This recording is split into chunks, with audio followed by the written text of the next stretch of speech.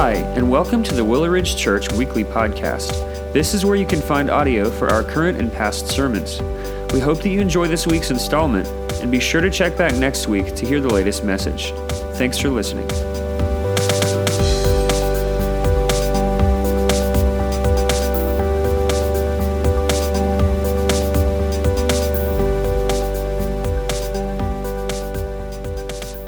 Good morning, everybody. If you've got your Bibles with you, and I hope you do, open them up to Micah chapter 6. We have this week and next week, and then we'll wrap up in our Micah series. I know it's really stretched me in my study, in my preaching, and so I hope God's used this book greatly in your life as well. As you turn there, I want to remind you, hopefully you're able to see our video that we put out this past week as we are working toward regathering together as a church body coming back together. Two things I just want to remind and point out to everyone is that our Celebrate Recovery will be back meeting on our campuses starting on May the 28th. And if you've maybe gone through this season of life and you see where you've got some struggles with your hurts, habits, and hangups and want to see the victory of God in those, it'd be a wonderful opportunity for you to engage in that ministry. And so feel free to email Pastor Dave to get all of the details for that. But our Celebrate Recovery ministry will begin back meeting on May 28th. And then if you haven't seen yet, we will be back meeting together on June the 7th. Now, I'll say we're going to be back meeting together, both in person, live together, but as well streaming online. And so we'll be meeting live services at 9, 11, and 1, and we will have a live stream for the 11 o'clock service as well. So, hey, there is no pressure. We want you to continue to worship the Lord in the way that best suits for you or for your family during this time period. And so if that's joining us at one of those hours, we would love to have you with us. If that's for you saying, hey, right now we're going to continue to worship from home, right? We trust that God's going to help you make the choice that is best for you and your family. And if that's the case, you will need to watch the adjustments of the time because we will start streaming at the 11 o'clock service. And all of that will start on June the 7th. Between now and then, we'll continue to roll at 10:15 together. So as we start off in Micah chapter 6, this passage is broken up into three different sections. The first section and the last section, God is going to speak to his people, but he's going to do so in two different settings. The first setting is going to be this courtroom setting where God is going to bring the official allegations before the people. And so all through this, allegations have been made. All through this, the sin of Israel has been pointed out. But in a formal court-styled setting, God is going to bring the allegations to his people through the prophet Micah. And so that's where we're going to pick up reading in verses 1 through 5 of chapter 6. It says this, "Hear what the Lord says." So now this is Micah relaying God's words directly to the people. "Arise, plead your case before the mountains, and let the hills hear your voice. Hear, you mountains, the indictment of the Lord, and you enduring foundations of the earth. For the Lord has an indictment against his people, and he will contend with Israel. O my people, what have I done to you? How have I wearied you? Answer me. For I brought you up from the land of Egypt and redeemed you from the house of slavery. And I sent before you Moses and Aaron and Miriam. O my people, remember what King Balak of Moab devised, and what Balaam the son of Beor answered him, and what happened from Shittim to Gilgal, that you may know the righteous acts of the Lord." So God comes in this courtroom setting, and he asks two questions. And what we're going to kind of deal with is the heart of the people, of what God begins to address in blaming God. God comes to them and he says, look, what have I done to you? God's appearing before his people. He's asking them to think back through their lives, to think back through the history of their nation, and for God to say to them, what have I done to you? But then God also asks another question, what have I done to cause this? How have I wearied you is what Scripture says. And so what God is doing is God wants to point them to specifically what has God done. So God's saying, think back, because God's going to bring examples of this before them. So what has God, this is his questions, what has God done to cause them to be disobedient? So this is a dangerous question as Israel is hearing this from the Lord. So what God is doing in this is he is bringing into their light his faithfulness. God's pointing out to them by allowing them to have the opportunity to speak negatively about him, but God's going to answer his own question. God says, look, you've taken a part of social injustice. You've turned to idolatry. What have I done to you to deserve this? What have I done to you to cause this? Is what God begins to break forward with them. And so we get this opportunity where we see where it's in the heart of people to blame God. I want to ask you this question. Have you ever blamed God for your situation or for your sin? I imagine as captivity will happen, I imagine as the struggles will come to God's people, that there's going to be these moments and instances in their life where they begin to feel that the reason of why they are where they are is because this is God's fault. Not because God caused it, not because God purposed it, but it's God's fault and it's God's failure that got them where they are in life. And you think that's crazy. Why would people do that? Obviously, it's their idolatry that's brought them there. Obviously, it's their not caring for the widows and the orphans that we see in the very beginning of this book that has brought them to this condition of where they are. And it's easy for us to look back on what happened thousands of years ago and not relate to the blame game that they would have the tendency to play with God. Because passively, we do this all the time. Think about your life in a reference to a sinful tendency that we have in our life. And we say that we maybe struggle with it, but the truth is that we oftentimes don't struggle with our sinful tendencies. The truth is that oftentimes we just simply embrace our sinful tendencies. And we use phrases, and maybe they're just cliche to us, maybe they're just catchphrases, but I believe that out of our mouth becomes what we truly believe in our heart. And so we make statements like, well, God made me this way. And we see this with lifestyle excuses that people use often, but we also use it to explain away the sinful tendencies and the sinful patterns of our life. And we blame God. Yeah, I know I got a temper, but God made me this way.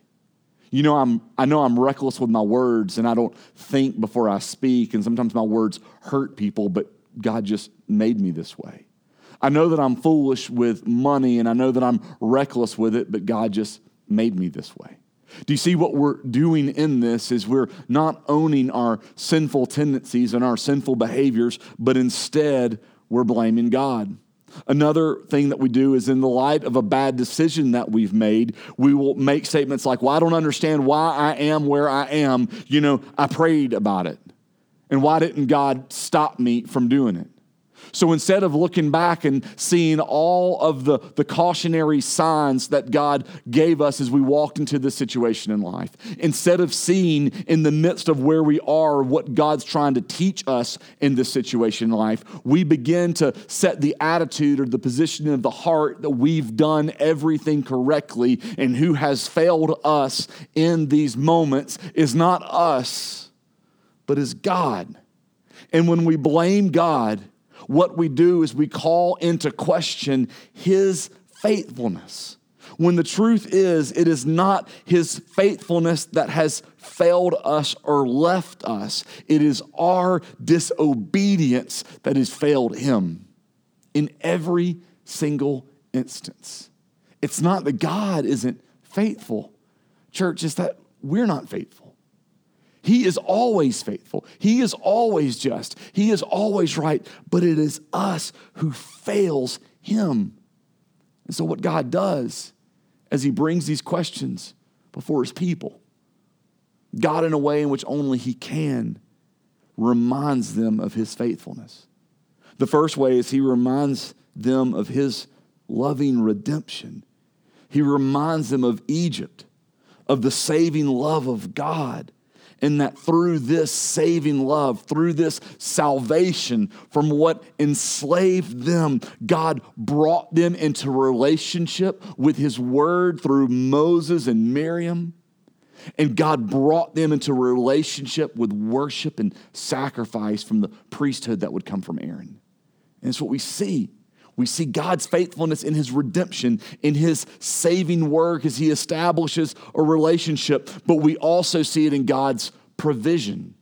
As it's referenced in here, a story that happens in Numbers 22, where Balaam's curse of God's people is prevented, not by an army or by a man, but God himself, as God provides for his people, even when his people are oblivious to the provision that he makes.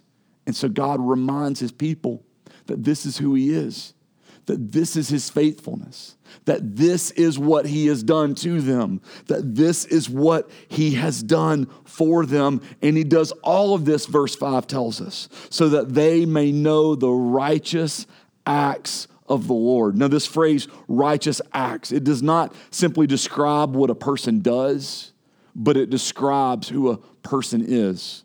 You see, it would normally be associated with a judge, that a judge is to be a righteous judge, meaning that a judge should not just make righteous decisions, but the only way to make righteous decisions is to be righteous himself. So righteousness is not a determination of what you do, but a determination of who you are. And so God says, look, when you see all of the things that I've done, when you see all of the things that I'm working in and that I'm doing, when you see all of the things that I have done for you, it doesn't just show you what I've done. God says it shows you who I am. And that's what we see. As God stands in a court setting and makes the allegations of what's there. So let's keep reading in verse 6. With what shall I come before the Lord and bow myself before God on high? Shall I come before him with burnt offerings, with calves a year old? Will the Lord be pleased with thousands of rams, with 10,000 of rivers of oil? Shall I give my firstborn for my transgression, the fruit of my body for the sin of my soul? He has told you, O man, what is good, and what does the Lord require of you, but to do justice, to love kindness, and to walk humbly with your God. So here's interesting of what happens.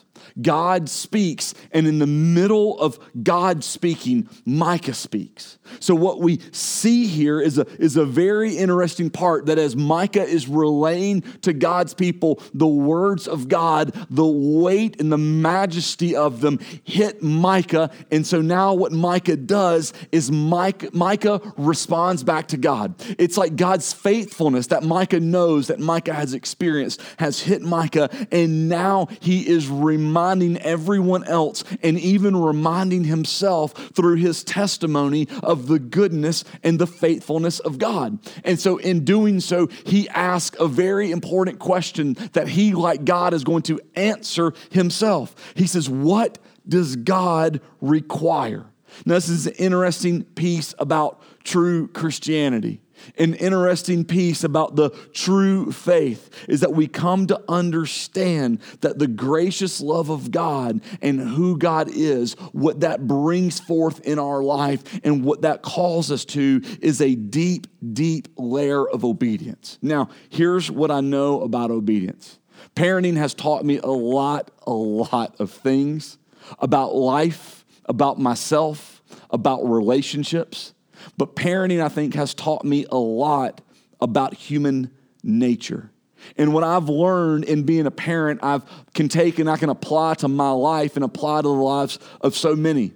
And what I found is what I believe there are two types of obedience that I've learned. The first is a forced obedience. And the forced obedience is this, that you obey because of the consequences. And so it's what you have to think and you have to choose to do. So you have a young child and you tell them, if you don't clean your room, then you are not going to be allowed to watch TV. And so they have to make the choice to clean their room out of the fear of losing the watching TV. If they don't clean the room, then they face the consequences. And so what you do in that is your kids aren't cleaning their room because they want to, but they're forced into obedience. And so trust me, as parents, I'm like, I'll take any kind of obedience we can get, right?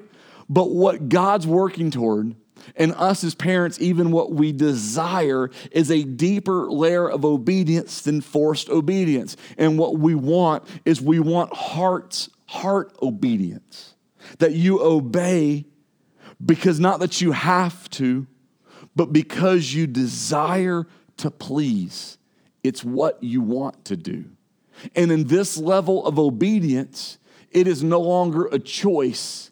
It's an instant reaction to what is happening and what is taking place. And that's what Micah is pointing the people to. That's what God longs for, a heart obedience, not a forced obedience, not an obedience simply because I know that judgment's coming, but an obedience because of who I am and what my heart longs for. So what are we to do? When verse 6 and 7, Micah talks about making sacrifices. All different kinds and different depths of sacrifices. Elaborate, costly sacrifices. And while this is good, Micah said, but it's not good enough. It's not what God desires. You see, because anyone can go out and do these things, but it doesn't speak to the nature of who you are. It just speaks to a nature of what you've done, And so Micah says, there's more to that. He says what we're to do is the first thing is we're to act justly.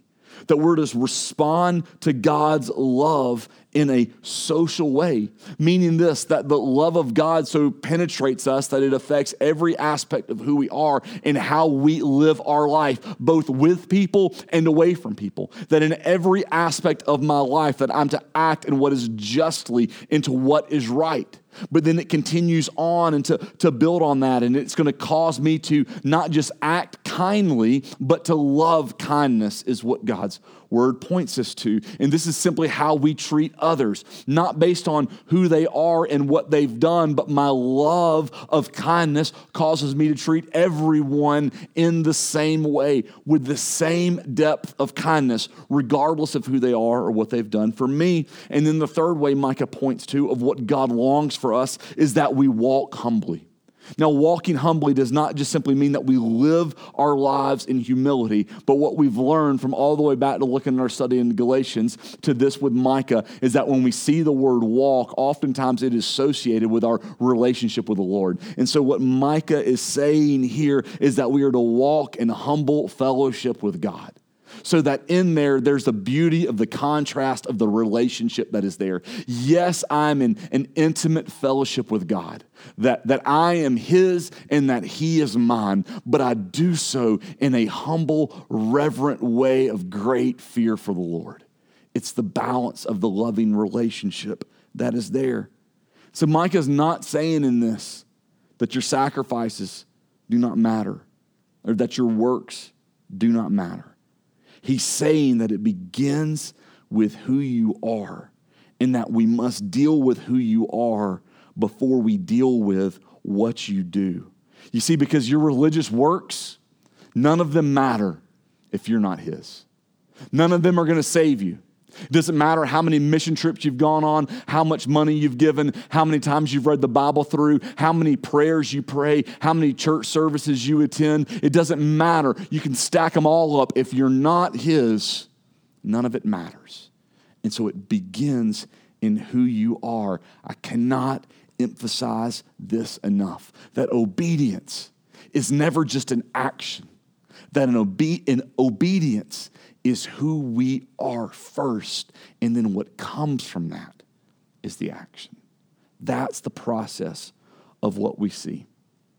Hebrews 10, starting in verse 14, it says, "For by a single offering he has perfected for all time those who are being sanctified.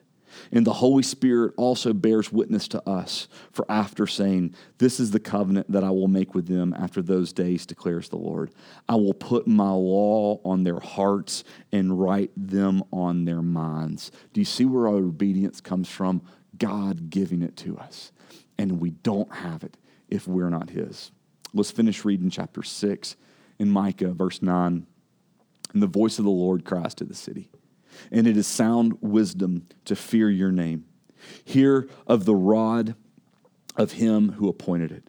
Can I forget any longer the treasures of wickedness in the house of the wicked, and the scant measure that is accursed? Shall I acquit the man with wicked scales and with a bag of deceitful weights? Your rich men are full of violence. Your inhabitants speak lies, and their tongue is deceitful in their mouth. Therefore I will strike you with a grievous blow, making you desolate because of your sins. You shall eat, but not be satisfied, and there shall be hunger within you, and you shall put away, but not preserve. And what you preserve, I will give to the sword. You shall sow, but not reap. You shall tread olives, but not anoint yourselves with oil. You shall tread grapes, but not drink wine. For you have kept the structures of Omri and all the works of the house of Ahab, and you have walked in their counsels, that I may make you a desolation and your inhabitants a hissing. So you shall bear the scorn of my people." So God this time doesn't speak in a courtroom setting, but this time God speaks to them as an alarm warning of a disaster. He says, look, this is what's coming. So imagine you're out and there's a storm far away, and it begins to come closer and closer and closer. And there's a siren that begins to blow that says, look, here's what's about to happen. This destruction is about to come into play. And what we see in here is God describing his judgment. Several things that we can understand about God's judgment is this. God's judgment is merited and it is certain. I want to tell you this. God's judgment, it's coming, and we deserve it. We don't know when it's coming. We don't know how it will come. But we can hold for sure that God's judgment is merited and it is certain. We've caused it. We've been caught. We can't hide it, and it will come. Verse 11, God says, "Shall I acquit the man with wicked scales and with a bag of deceitful weights?" God said, he's guilty. I can't just ignore it. There has to be punishment for this. And so my judgment, it is merited, it is deserved, it is righteous, and it is certain. But God's judgment will also show the foolishness of our actions. God gives a list of all of the accomplishments, but says they will not leave us satisfied. They will not save us.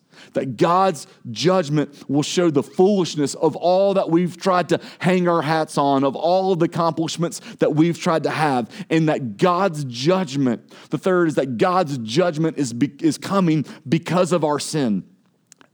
God gives them a reference to Omri, who was a king and whose son was Ahab, and who would marry a woman named Jezebel. Jezebel and Ahab would allow the worship of the false god Baal, and through this sin, idolatry would lay a stronghold, and from that would become the accountability. And so we begin to continue to see the sin pattern of what's there, the sin pattern of man, the deceitfulness of his heart, the idolatry that's there. And that's why the judgment will come. But that's not only why judgment will come, that's why Jesus came. So that Jesus comes to save us. Jesus comes not to save us from God. Jesus comes to save us from ourselves. Jesus comes to save us from our sin. Because we're like the wicked man with the scales. We're like Jezebel. It is our sin that merits God's wrath. And we can be certain. And without Christ, we stand in the full weight of God's judgment. You know, every religion of the world, every single one of them says, come and do this. Come and give me your works. Come and earn your salvation. But Christianity says Jesus came to do this so that we would not find ourselves in our doing, but in becoming like him. Would you pray with me? God, we thank you for your word. We thank you for your kindness and for your mercy. Lord, I pray as your judgment will come, Lord, I pray that we would be a people who in who we are act justly, love kindness, and walk humbly.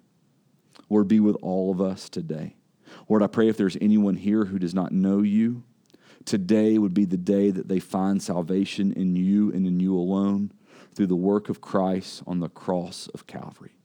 Jesus, we love you, we worship you, we praise you. And it's in your name we pray. Amen.